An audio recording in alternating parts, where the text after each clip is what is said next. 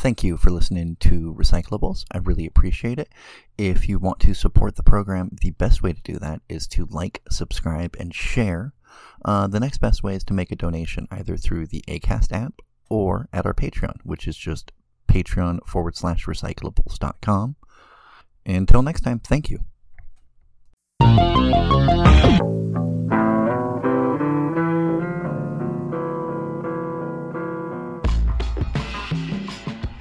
Let's wait for the theme music to cut down. Let's wait for you to get relaxed. This is Recyclables. I'm your host, PTP. I hope you're enjoying this more intimate format.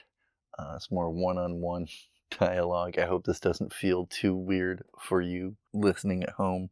This is going to be an episode of Recyclables that hopefully just about anybody can listen to. It's going to be the ABCs of XYZ and LGBTQ, which is to say I'm going to do a basic episode explaining gender, sexuality, and some very basic relationship styles.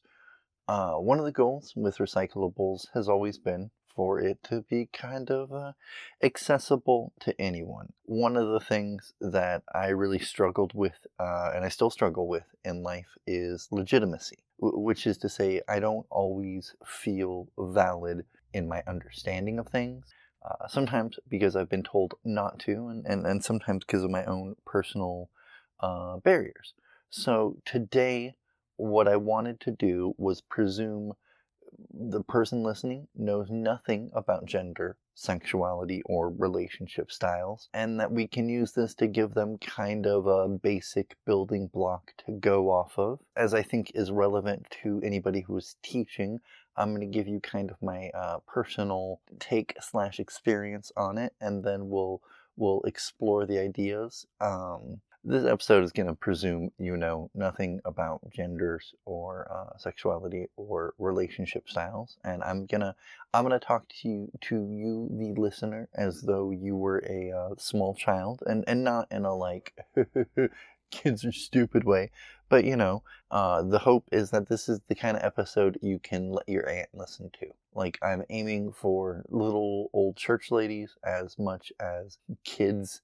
This episode honestly came about because a listener was like, I don't know anything about trans issues, so I don't even know how to engage it. And I was like, oh, that's fair. All right. And I'm going to be honest, I don't know a ton. I'm not going to pretend to be an expert. I just think it's been a goal of Recyclables to always have a kind of fundamentals episode. I keep telling Nova Starless that we need to do a sex ed episode, and then I keep getting distracted. But I think an important part of being a good person, just in general, is understanding other people and understanding what they're trying to say without the barriers we have in place. For one thing, my own personal relationship is my great uncle was openly gay as early as the 60s or 70s. He was openly gay for all of my childhood, and I might have related it on the podcast, but I actually had the experience of explaining to my mom that being gay and having AIDS were different things. I was at this thing, like, it was this thing where when I was young, there was just enough new information coming out that, like, oh, AIDS is in blood. It was just something that was in the public, like, sphere, and I picked up on that at an early age and was like, no, Mom, these things are different, sorry. I have a trans sibling. I have a number of trans cousins. And I also want to admit that growing up, I was not the most sensitive to people's needs, and I was definitely an asshole to my brother when I was younger because I didn't understand things either. It's kind of one of the rougher things, I think, for people who aren't as well informed have to contend with is you fucked up. But the nice thing about feeling bad about fucking up is it means you fucked up and you know how to avoid that behavior.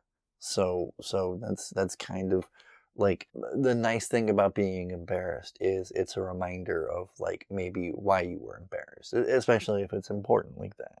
For me, I think it starts with the fact that, like, I have a very specific crush policy. I was informed at a very young age about just kind of the horrors men can wreak upon women, just through being raised by a divorced mother, alongside divorced aunts, by a divorced grandma, and a widowed great grandmother. So, like, I had a lot of people in my life who were like, your side is the problem.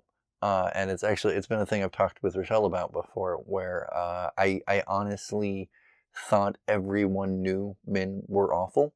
So it's always been a surprise to me when I'm like, oh, you didn't know men can just be the worst. Like, ooh, ooh.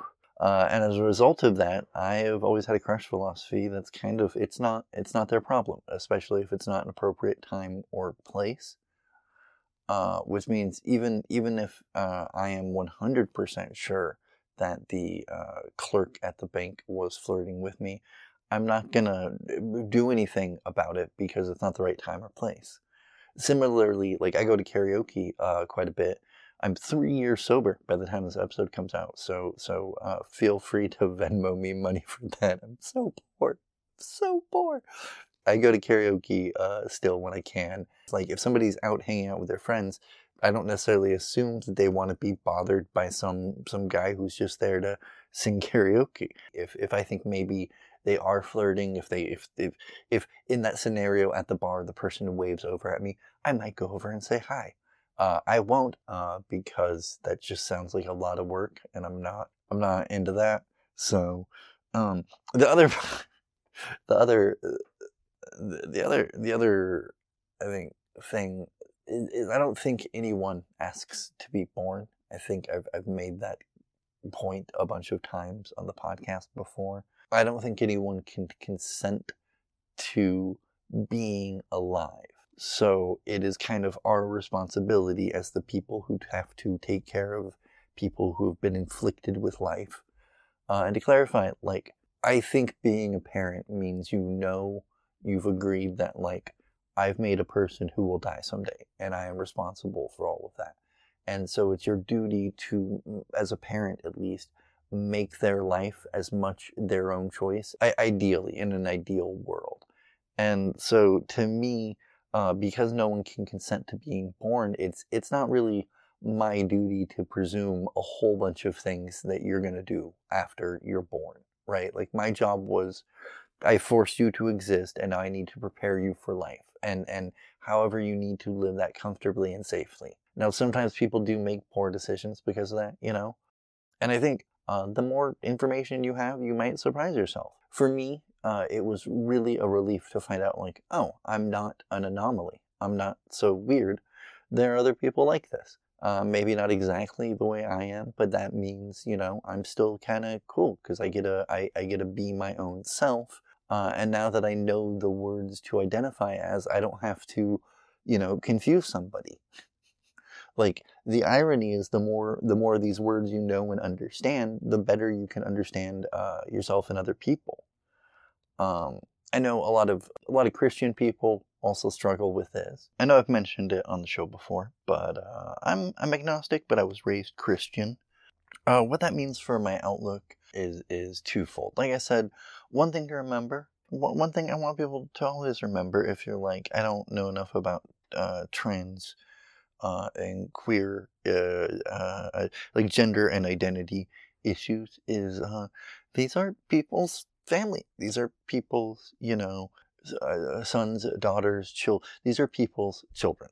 These are people's siblings and cousins and extended relatives of all variety and worthy of being loved. I also think from a religious sense, one of the things that's always stuck with me about Christianity is that Jesus was like, hey, I know there's like a bunch of old rules, but the biggest rule is just do unto others what you would have them do unto you.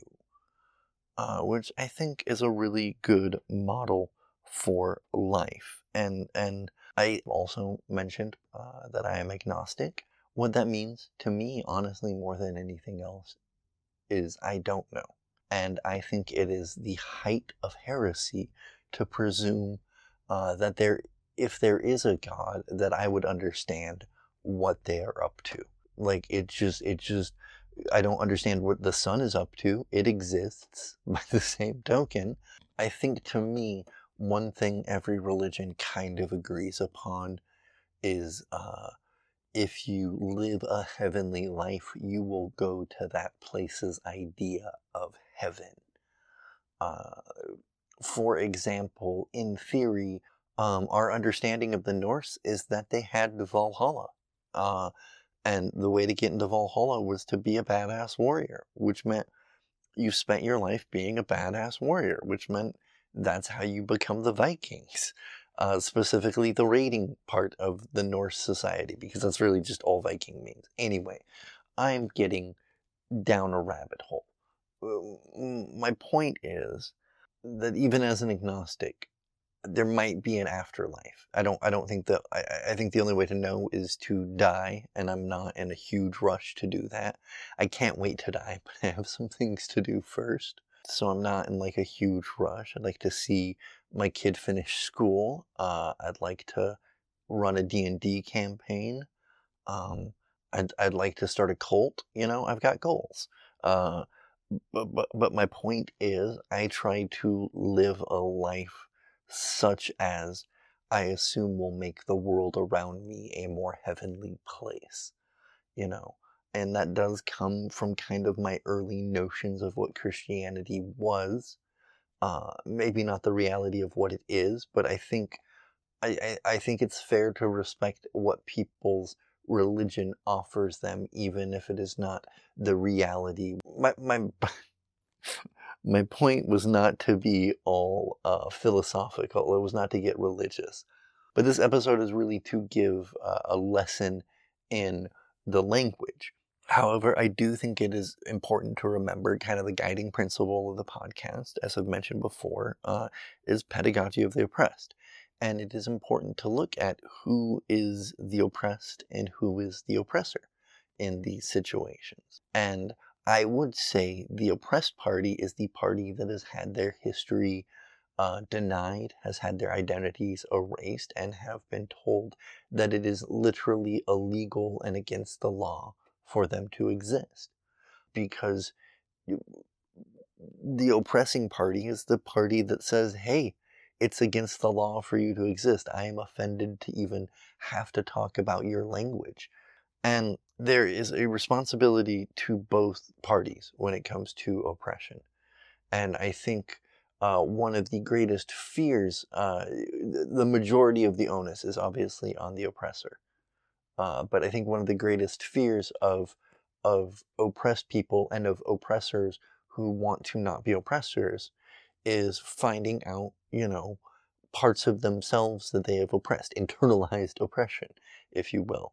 And I think that's also a thing that makes these conversations a little bit scary, because once you know the language about a thing, you have to look at yourself in context of that thing. And you have to look at yourself, I think, if you're being responsible as where am I in terms of being oppressor and oppressed. And if you're of the oppressing party, it means you've also done some internalized oppressions. And I've definitely, as I've gotten older and learned more things, as I've read books like The Ethical Slut, I've learned better patterns of how to perceive things. I think even if you think you have a good idea of how things work, it's always great to learn something more if you are comfortable with it, Don't look into butt play if you're not comfortable looking into butt play. But knowing that there are people that's just what they enjoy shouldn't detract or change your life. I guess is my point. But the other part is don't be ashamed and don't be afraid. If you are a kind of person, if you are, the kind of person who has poo-pooed other people's identity or tried not to engage with it because it made you uncomfortable, well, that means you're in a position of privilege. You've never had to deal with it. And if you're going to be recyclable, you have to confront some of that. All right, so that's just the PTP philosophy on why it's important to know this language. For one thing, it's your friends and your family. It's people in your life that you're going to love. And you're not required to engage in these activities in any fashion. You're not required to have these relationship styles. But it's important to understand that they exist and they're out there. Let me make an obvious disclaimer before I get too far along. I understand I am a white guy who is pretty much straight talking about these things.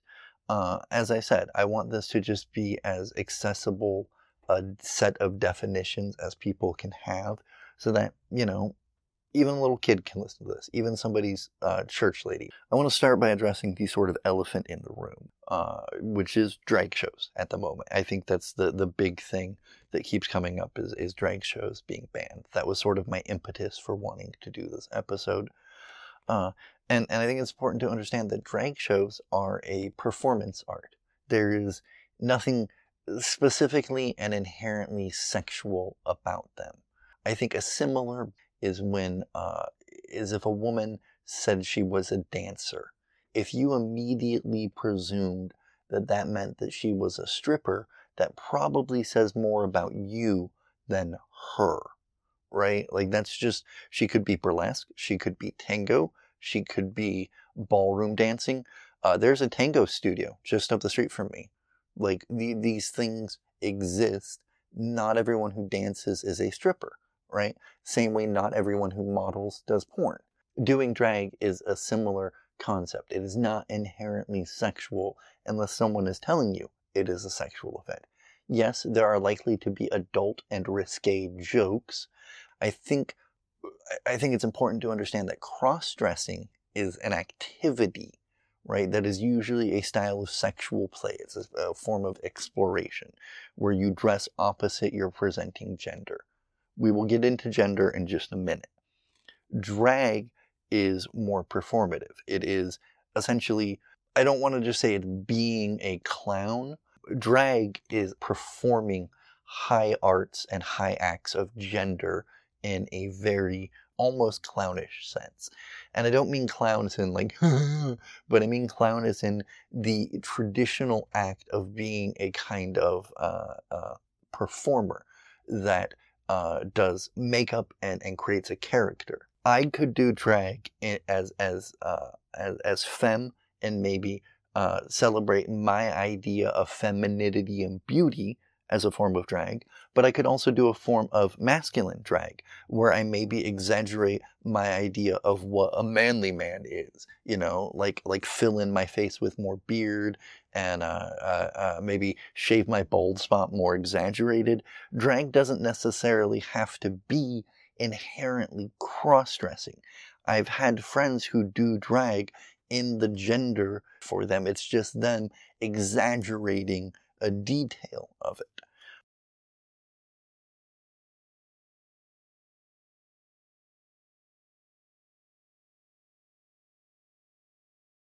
And that brings us into a conversation of gender. Gender and sexuality are different. I think another way maybe to look at it is your gender could be in a similar context, maybe where you went to school, and your sexuality is what you majored in. Maybe you went to Oregon State University, but not everyone who goes to Oregon State University majors in psychology. But I hope that helps explain a little bit. I think one of the standard, the phrase cisgendered just means somebody who was born with the genitals that they identify with their gender. I.e., I am a cis male. I was born with male presenting genitals. And a cis woman would be a woman who was born the female set of genitals. I'll leave those up to your imagination, what those could be. The important context to that is if you ever hear the phrase assigned female at birth or assigned male at birth, that is essentially that. If somebody says, hey, I am any of the words that we're going to present afterwards, but I was assigned female at birth, you're going to know what that means, and you don't have to ask them questions to make yourself or them feel uncomfortable. So if you hear AFAB, assigned female at birth, or AMAB, I think, assigned male at birth, I could be getting that wrong. If you hear somebody say that they are agendered or non-binary, that is somebody saying they don't identify as a man or a woman. And let me backtrack for a minute too. Man is a loose definition, usually associated with the male set of genitalia and a certain set of male-presenting characteristics. Man can mean a transmasculine person, a person who is transitioning into a more masculine-presenting identity. Female is, of course, somebody who identifies with female and feminine attributes. Transfemme is somebody who is usually transitioning into a more feminine identity. When people say that gender is more than binary, all they are saying is that there are ways to express these identities more than just saying born with a penis and you're a boy, born with a vagina and you're a girl. Because, for one thing, they're intersex people. There's a percentage of the population who are born with both sets of genitals. They have both bits. There's been other more offensive terms. I'm not going to use those here. But if you've heard of somebody who has a penis and a vagina, that is a intersex person. There are also people who have no functioning or distinct sexual organs.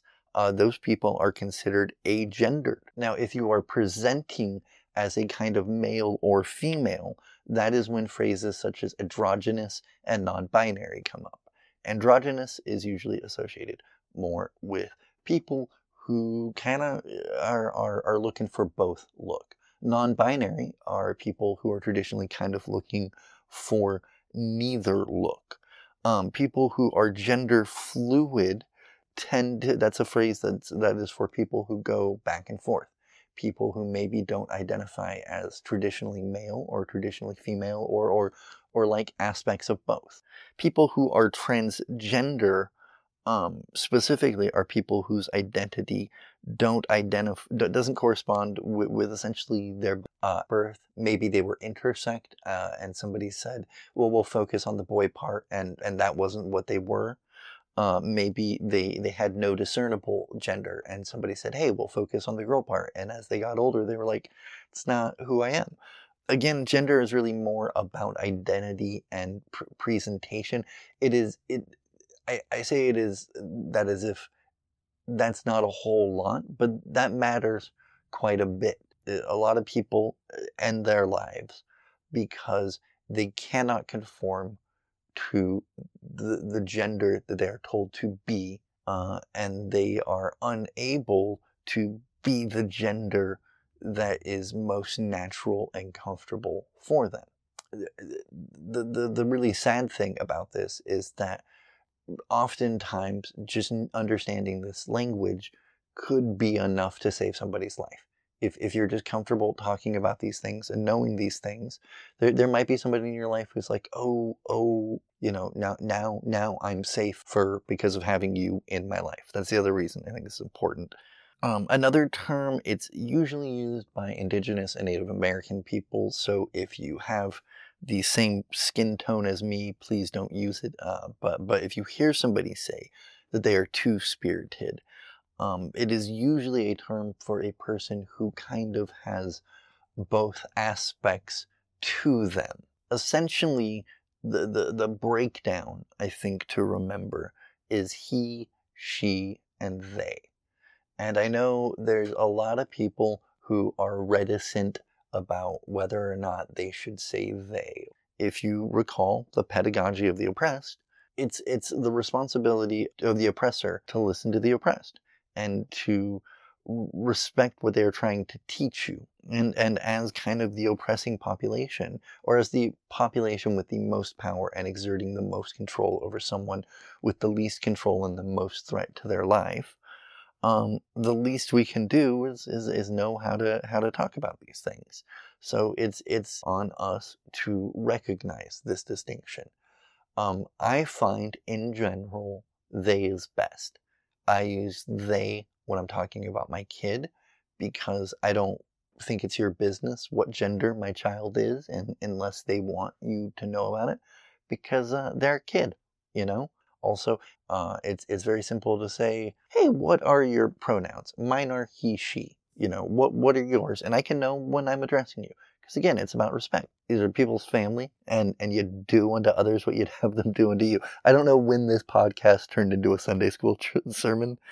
One more thing before I forget. Transsexual is an outmoded term to describe people who are transgender. It was a presumption on the activity and not the identity.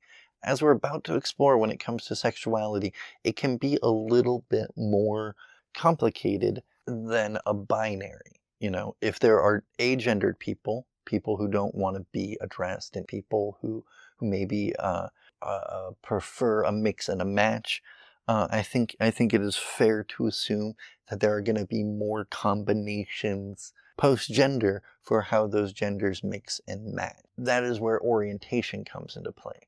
If you want to break orientation down of sexuality into a very basic binary, I think the best way to think of it is allosexual versus asexual. Asexual people on one end of the spectrum aren't interested in sex. They have low to no sex drive. They are into other kinds of affection. They cuddle. They like to cook meals together. They enjoy watching movies. They have strong feelings for a person that surpass the basics of friendship, but for them, sexuality just isn't something they have fun with. If you think about it like exercise, not everybody likes to go for hikes. Not everybody is supposed to like sex, and that is what asexuality is. At the other end of that spectrum, though, you have allosexual people, people who are interested and engaged in sexuality. If you need a very blank binary, there is a gray space. There are people who identify as gray sexual, and for them, sexuality is maybe tied to specific events. Maybe their body is going through a hormonal cycle. Maybe they just really get turned on by the full moon. Maybe it's only when season finale, maybe when Sweeps, that poor couple where just one part of them was really into Sweeps and the other is not. But my point is, gray sexuality, being gray sexual, is essentially like, hey, I'm not allosexual. I'm not really kind of for sex all the time, but I'm definitely not asexual. I'm not completely against it, or except for special occasions. A demisexual is a person who is requiring an emotional connection for sexuality. So a person who's kind of in that gray sexual space, who can really only be attracted to somebody that they have an emotional connection with, is considered demisexual. You can add another level of nuance to that, which is there are people who are aromantic. People who maybe have intense feelings, close friendships, but who don't appreciate the feelings of romance. Maybe it is an trauma response. Maybe it's none of your fucking business. But it is a thing that exists. And these are things that are for people of any gender, right? You can be transitioning from one gender to another and identify as gray sexual. You can be the gender you were born with and be pretty comfortable being allosexual. You get a mix and match. You get to be aromantic. And then at that point, though, you begin getting into straight relationships are those between males and females. Those are heteronormative relationships. Those are when people say, hey, we're living in a heteronormative society, that is what we tend to default people to, but that erases the rest of the spectrum that's coming up. That's just one tiny group of people. And honestly, cis heteronormativity, when you hear that phrase, it's just the assumption that boys need to marry girls. When people are saying we're trying to confuse this language, it's not really about trying to control you. It's about trying to get you not to be controlled in a weird way. I just feel like by default, anyone who wants to educate you and isn't charging you, and maybe I'm biased because this is who I am. My point is that cis heteronormativity with a presumption of a romantic relationship is just a big word for saying people born boys need to get into marriages and make babies with people who are born girls. And I think that is a fairly oppressive way to think, especially the more we learn. I think it's important to remember with gender, before we move on to sexuality too much, that a lot of these forms of gender have existed prior to European contact. There were societies that had multiple degrees of gender. We talked in the history episode before about how the historical bias of Europeans has kind of affected the way people view history, and the straight bias of people writing that history has affected the way it was written. I think one of the most famous examples is that there were a number of Vikings, bodies that we have exhumed, that have since been proven to be women. Because the history and the research was being done by men, and they presumed that that was how it would work, that was what got recorded. And because of that, we lost a lot of context to history that we now have. That's why I think it's important to continue this conversation and to know these words. All of that was a tangent to say heteronormativity is kind of the default. Homosexuality is just a relationship between people with two matching genders. A bisexual relationship, a bisexuality, is somebody who is interested in people romantically and or specifically sexually of both genders. Pansexual, an identity I tend to claim, it's an attraction not tied to gender. If I think you're pretty, I think you're pretty. But this is the way it is, you know. There's also polysexual, which is people who are sexually attracted to multiple people. That is to say, maybe you're attracted to a couple of people at the same time. Somebody who is interested in sexuality involving more than one person. And we're going to talk about this more in relationship styles in just a minute. But the reason all of this matters, the reason it's important to know all of this, is because if the conversation comes up, if you do think, hey, the time and place is right for me to express my interest in this person, it is just as fair for them to say, I'm not into you. Maybe we can discuss our own experiences and become friends in that fashion. Or, hey, let's not talk about this at all and let's go bowling. Or I don't know what people do in 2023. I assume it's bowling still. And to be fair, there are plenty of people who identify as unsure or questioning their own sexuality. That happens to a lot of people. The reason I think it's important to understand the terms, and these are just very broad, basic terms for people's sexualities, is because, once again, I'll say this at the end of each one of these segments, there's somebody in your life who you love who is one of these things, and they are scared and ashamed of it, and there are people out there who want to harm them for it. And if you love them, I think the only appropriate and acceptable thing to do is to at least understand what the hell they're talking about when they say what they are. It also cuts down a lot of time on dating apps. It also makes it just super easy for you if you ever get on Tinder. But it also means if there's someone in your life who is struggling, maybe because of their gender identity or their sexuality not being accepted, knowing what they're talking about means they don't have to go through the steps of saying, hey, I am a transgender male. That means I'm a male and I've transitioned into this gender, and I am aromantic. That means they're not really interested in romance. You can understand what they are talking about if they speak in terms of feeling isolated because maybe they don't have a partner, but they do have a number of relationships. If somebody says, hey, I am a cisgendered male who is polysexual, and that is difficult because, you know, it's hard to find people in life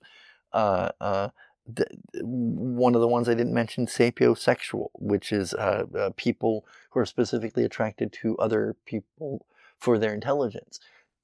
Kind of an obnoxious person usually, but you can also be like, oh, I understand you're having difficult meeting people on your intellectual level, on at least what you perceive as your intellectual level. Important to note, I got those terms from FetLife.com. FetLife is for people who engage in a variety of fetishes, but they had a really useful Kinctionary section for defining orientations and gender, and that's where I took most of that from. This next part is not from anywhere specifically. It is just it is me collecting a loose language and lexicon that I've learned from other people that they seem to communicate in. I'm going to talk about relationship styles a little bit. What I always like to think, the place that I started my research on this information was a book called The Ethical Slut. It is a bit like the horniest lady you know at church. Wrote a relationship advice book, but I think it's very useful. It actually got me to rethink the nature of a lot of my non-sexual relationships. I kind of base the importance of a relationship on how much it's gonna matter if you care if I move. If you are really important to me, I'm gonna assume it's going to be really important to you if I decide to move. But at the same time, I'm not really going to go tell the person in plaid except like, oh, hey, I'm going to move. It was nice shopping in your store. Thanks. You know what I mean? If you don't understand what I mean, there are people you love like family, and there are people you love like friends, and there are people you love maybe romantically, and people you love maybe sexually. And these are different kinds of love. Sometimes you find a person that hits a Venn diagram and is all of these kind of relationships. A relationship doesn't exclusively have to mean two people who are going to do the naked bits together. But basically, the kind of relationships that we're going to talk about for this next section are relationships in which your gender and your sexuality are going to matter to the other parties involved. If you have a family member, their gender is probably fairly important to you so that you can address them properly. Their sexuality might not be as important to you, but it might explain their relationship style, which will be important to you. Because if you understand people's relationship styles, then you can understand how to better address them when you don't have a sexual relationship, how to support them as a friend or a family member. I have, as I've mentioned before, transgendered cousins. If I know that, hey, this cousin is transgender and poly, that tells me that they will require different support than my cousin who's cisgender and in a couple. They're going to require different support, or at the very least, they're going to have different struggles from each other, right? So let's kind of run down the list of dynamics. There's basically overall 3 styles of relationship with iteration. There are solo dynamics. This is just a person like myself who doesn't have a partner, a girlfriend, a boyfriend, a wife, a fiance, a husband, or whatever. And like if I decide to move, the person who gets to make that decision is me. You have couples. Couples is any pair. And again, that's one of those things where it's like, hey, a couple is 2 people who are going to talk about if they need to move, because they're going to move together. Moving is going to be a pair decision. And then you have polyamorous relationships. Poly, again, meaning multiple partners within the relationship. And again, that's going to be like, hey, if there's 3 of us and the 3 of us are dating in some capacity, maybe I am dating one person and they are dating another, that's still going to be a conversation when we go to move. If you hear a couple describe themselves as having an open relationship, this is usually referring to their sexuality. Non-monogamous couples, that's what a couple means. If they ever say they're open, that means it is not necessarily cheating if somebody has a sexual experience with another person. However, that does create, again, its own struggles and its own difficulties. If somebody is in a couple and they are in an open relationship, there's a different definition for what cheating is. Cheating still exists within that dynamic, but it means a different thing. It might mean like, you were supposed to be there for me for our dinner and you were with someone else. Maybe the sex stuff doesn't matter as much to these partnerships. Poly relationships kind of break down into usually a partner and another person is involved, and any number of combinations of can exist as far as the imagination can stretch. And what monogamy and non-monogamy can also stretch within that definition. Poly relationships, I think, traditionally break down into two styles: hierarchical and non-hierarchical, and or relationship anarchists. If you hear someone say they're a relationship anarchist, run. I kid, but what they're saying is that they tend to engage in their style of relationship uniquely with each person they meet. If you hear somebody say that they're in a hierarchical polyamorous relationship, that's usually something like maybe one couple is married and they are engaged in a romantic and sexual relationship, and another pairing from that, maybe another man and a woman have a strictly sexual relationship that is secondary, and maybe that first husband and wife, maybe she has a relationship with another woman herself, which is strictly romantic. They actually have no sexual interaction, but they just love cuddling and making dinner together. That is a hierarchical model. A non-hierarchical model might mean like there's a husband and wife and they have their own boyfriends and girlfriends, and they have their own boyfriends and girlfriends, and they all rent a house in San Francisco. Look, I know it can be a little confusing, especially when you include people who like swing and swap, which is totally not even something we're gonna go down today. The important reason, like I'm saying, at the end of all of these is that it's about how you can love and support your family members. Everybody is going to have their challenges in life. It doesn't matter if you are a 50-year-old heterosexual couple who is dealing with maybe mismatched sexual energies or a lack of romance or X, Y, or Z, or if you are a series of 20-something transgenders and a polyamorous anarchical puddle of goo.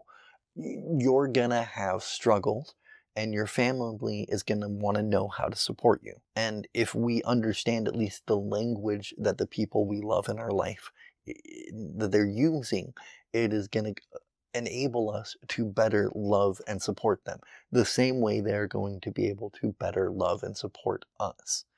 And I think people are oftentimes like, oh, I'm having sexuality inflicted on me by knowing this. And I don't think that's the case, because nobody is forcing you to engage. Because much like my crush policy, nobody is saying, hey, you have to do this. You have to be involved with this. They are simply saying, hey, I respect your relationship model.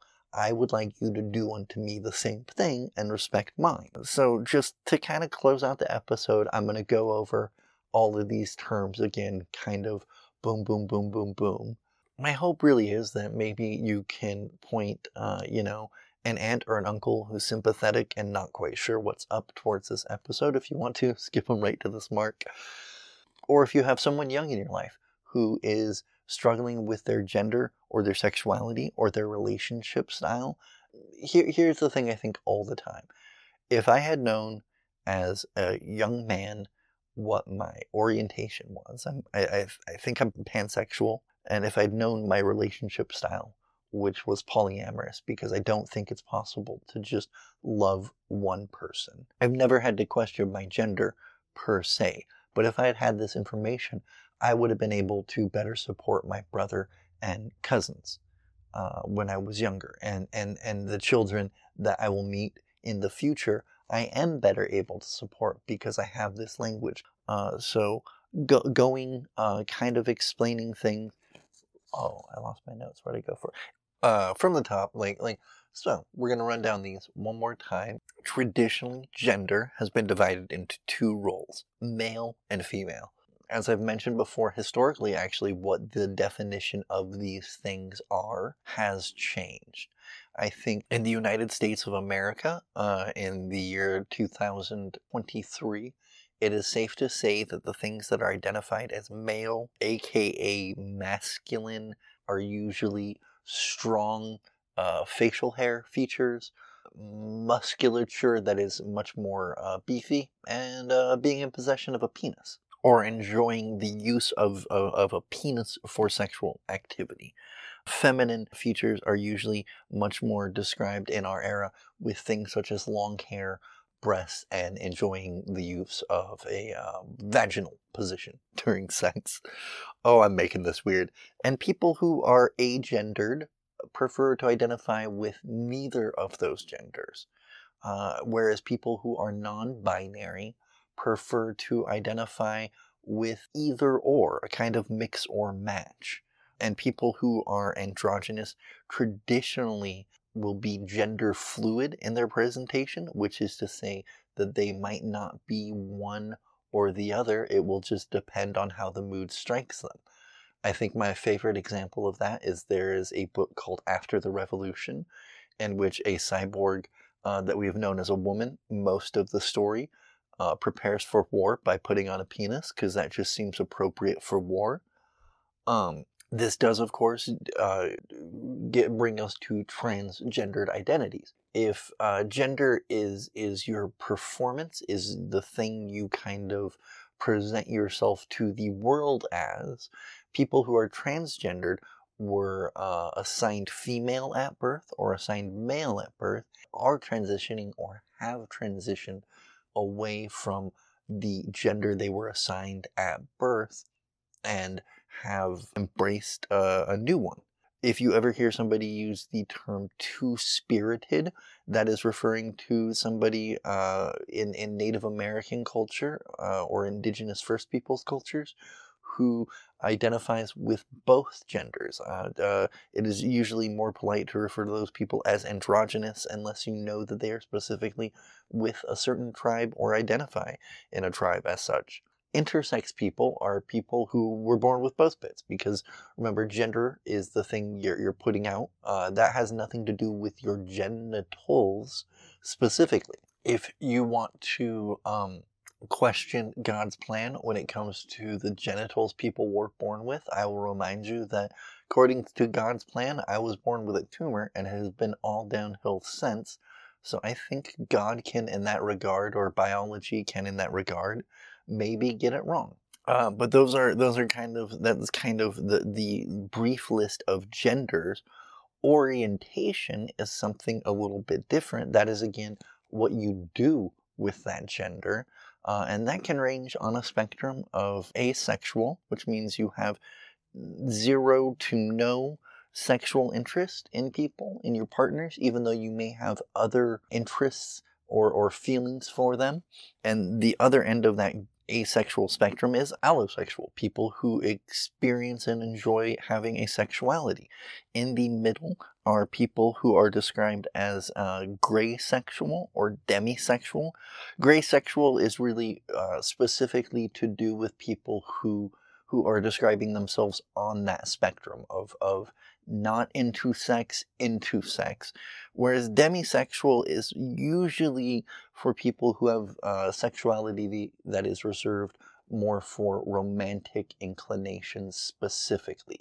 For example, you can be allosexual, you can be sexual with the people that you choose to partner with, but you are demisexual in how you pursue that, which is to say it's hard for you to enjoy sexuality without an emotional connection. And that brings us, sexuality also brings us to a different spectrum, which is romanticism. There are people who are aromantic, people who are not comfortable for whatever reason with having romantic relationships, and they deserve representation, I think, on that spectrum just as much.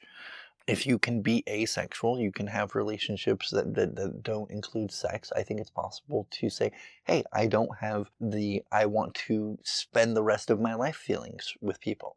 I think you're allowed to have that. I think when it comes to sexuality, though, it is traditionally broken down into heterosexuality, which is to say a man and a woman, and homosexuality, which is to say a man and a man, or a woman and a woman, but that erases our friends who are intersex, who are non-binary, who are maybe transitioning from one gender to another and haven't quite found where they hit on that spectrum. And I think one thing I forgot to mention is it's important to think of gender in terms of that spectrum.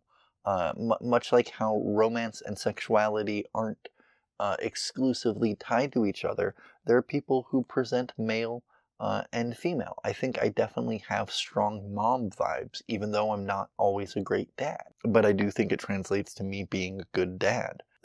All of that is a roundabout way of just saying that, again, these things can be a little bit confusing, but bisexuality is people who traditionally associate themselves as having a traditional heteronormative gender, i.e. a man or a woman, and they are interested in people who are kind of traditionally associated with being a man or a woman. You also have people who identify as flexible, as saying maybe they are usually one thing, but maybe if the moment strikes them right, they are another thing. It's the classic man crush, you know? There's a number of celebrities that I look at and I think, who buddy? And there are people who are pansexual, which is just to say that they are attracted to people regardless of what their gender presentation is. Polysexuality is people who are attracted to multiple people at the same time. Maybe their enjoyment is from being with multiple people, not just they derive enjoyment from the fact that they would be with multiple partners at once. Now, having mentioned poly transitions us smoothly into relationship styles. When I say style, I mean partnership. And when I say partnership, that's what I mean by, like, this person is going to care if you were going to move. If I decided tomorrow I am going to move to San Diego, if I had a partner, that would matter to them. And the dynamic of that relationship is a variety of styles. There's a number of ways to do that. The people who exist solo tend to make decisions primarily for themselves. Decisions, again, using that previous example. If I wanted to move to San Diego, yes, my friends and family would care and would have an opinion, but I don't have a partner intentionally for whom that will matter. I have a number of people that I care about that I'm maybe romantically or sexually involved with, but the decision is mine on a solo basis. A couple is any pair. Couples can be open or closed, aka monogamous or non-monogamous. They can have sexuality that is exclusively with each other and or without each other. Ethical non-monogamy is a term that describes specifically the practice of being non-monogamous in a way that is fair and faithful and respects everybody's needs involved.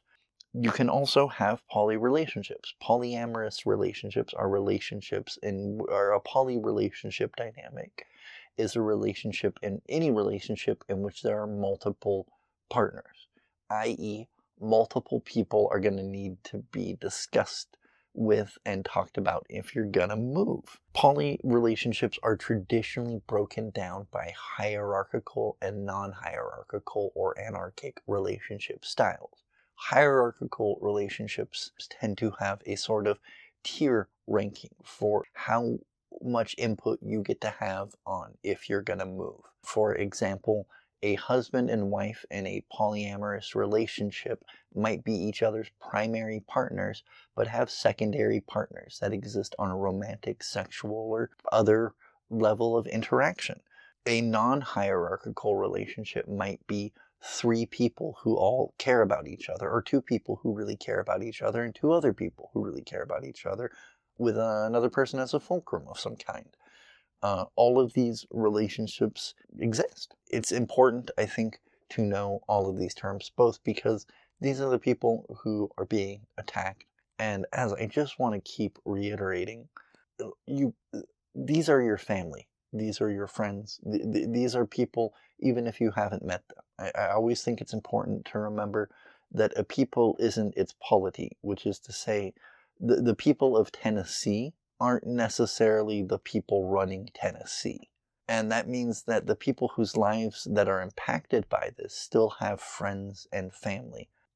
My point is that these people are our friends and family. And knowing these terms, understanding these words, makes it easier for us to be friends and family to each other.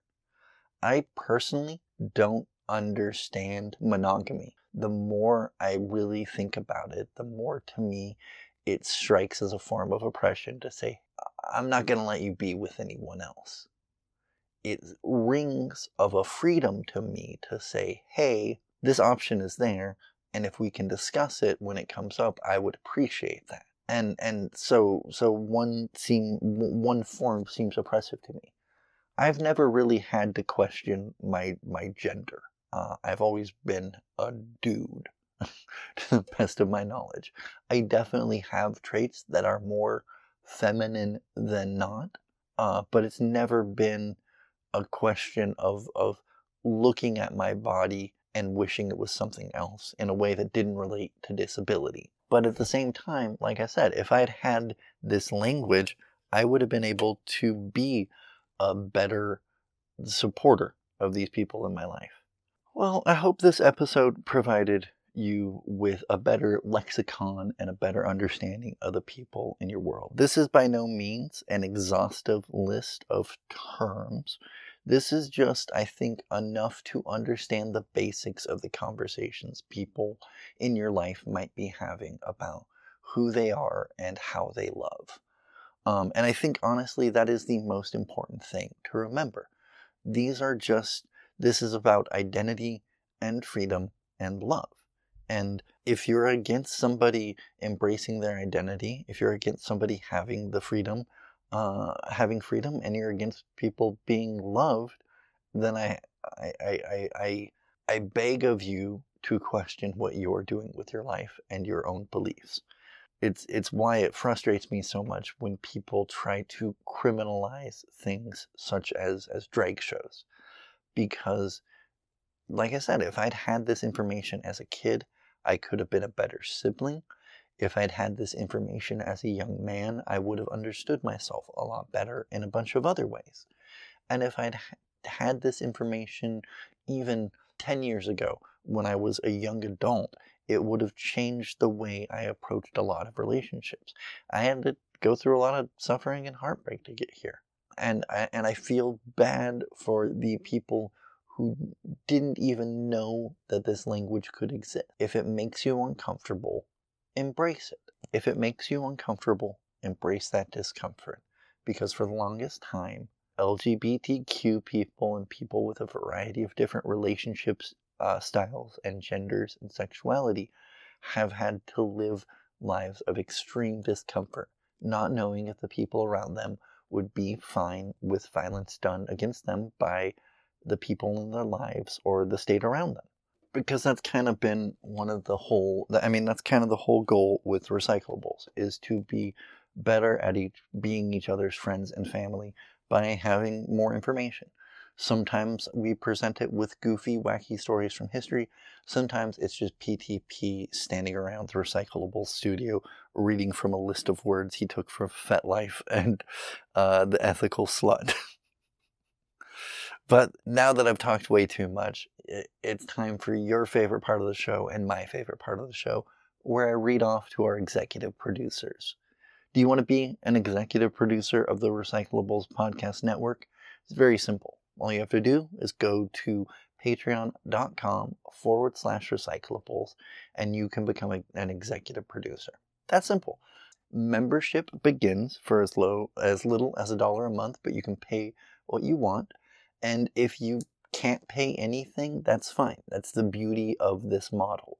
This podcast operates off of the old anarcho-communist phrase, from each according to their ability, to each according to their need. And that's how our Patreon works. If you can get as much out of this as you are able to, and I appreciate anything you can give back according to your own ability. If you want to, support the podcast for like $5 a month, that is awesome. If you want to just tell people about the show, that would be equally awesome.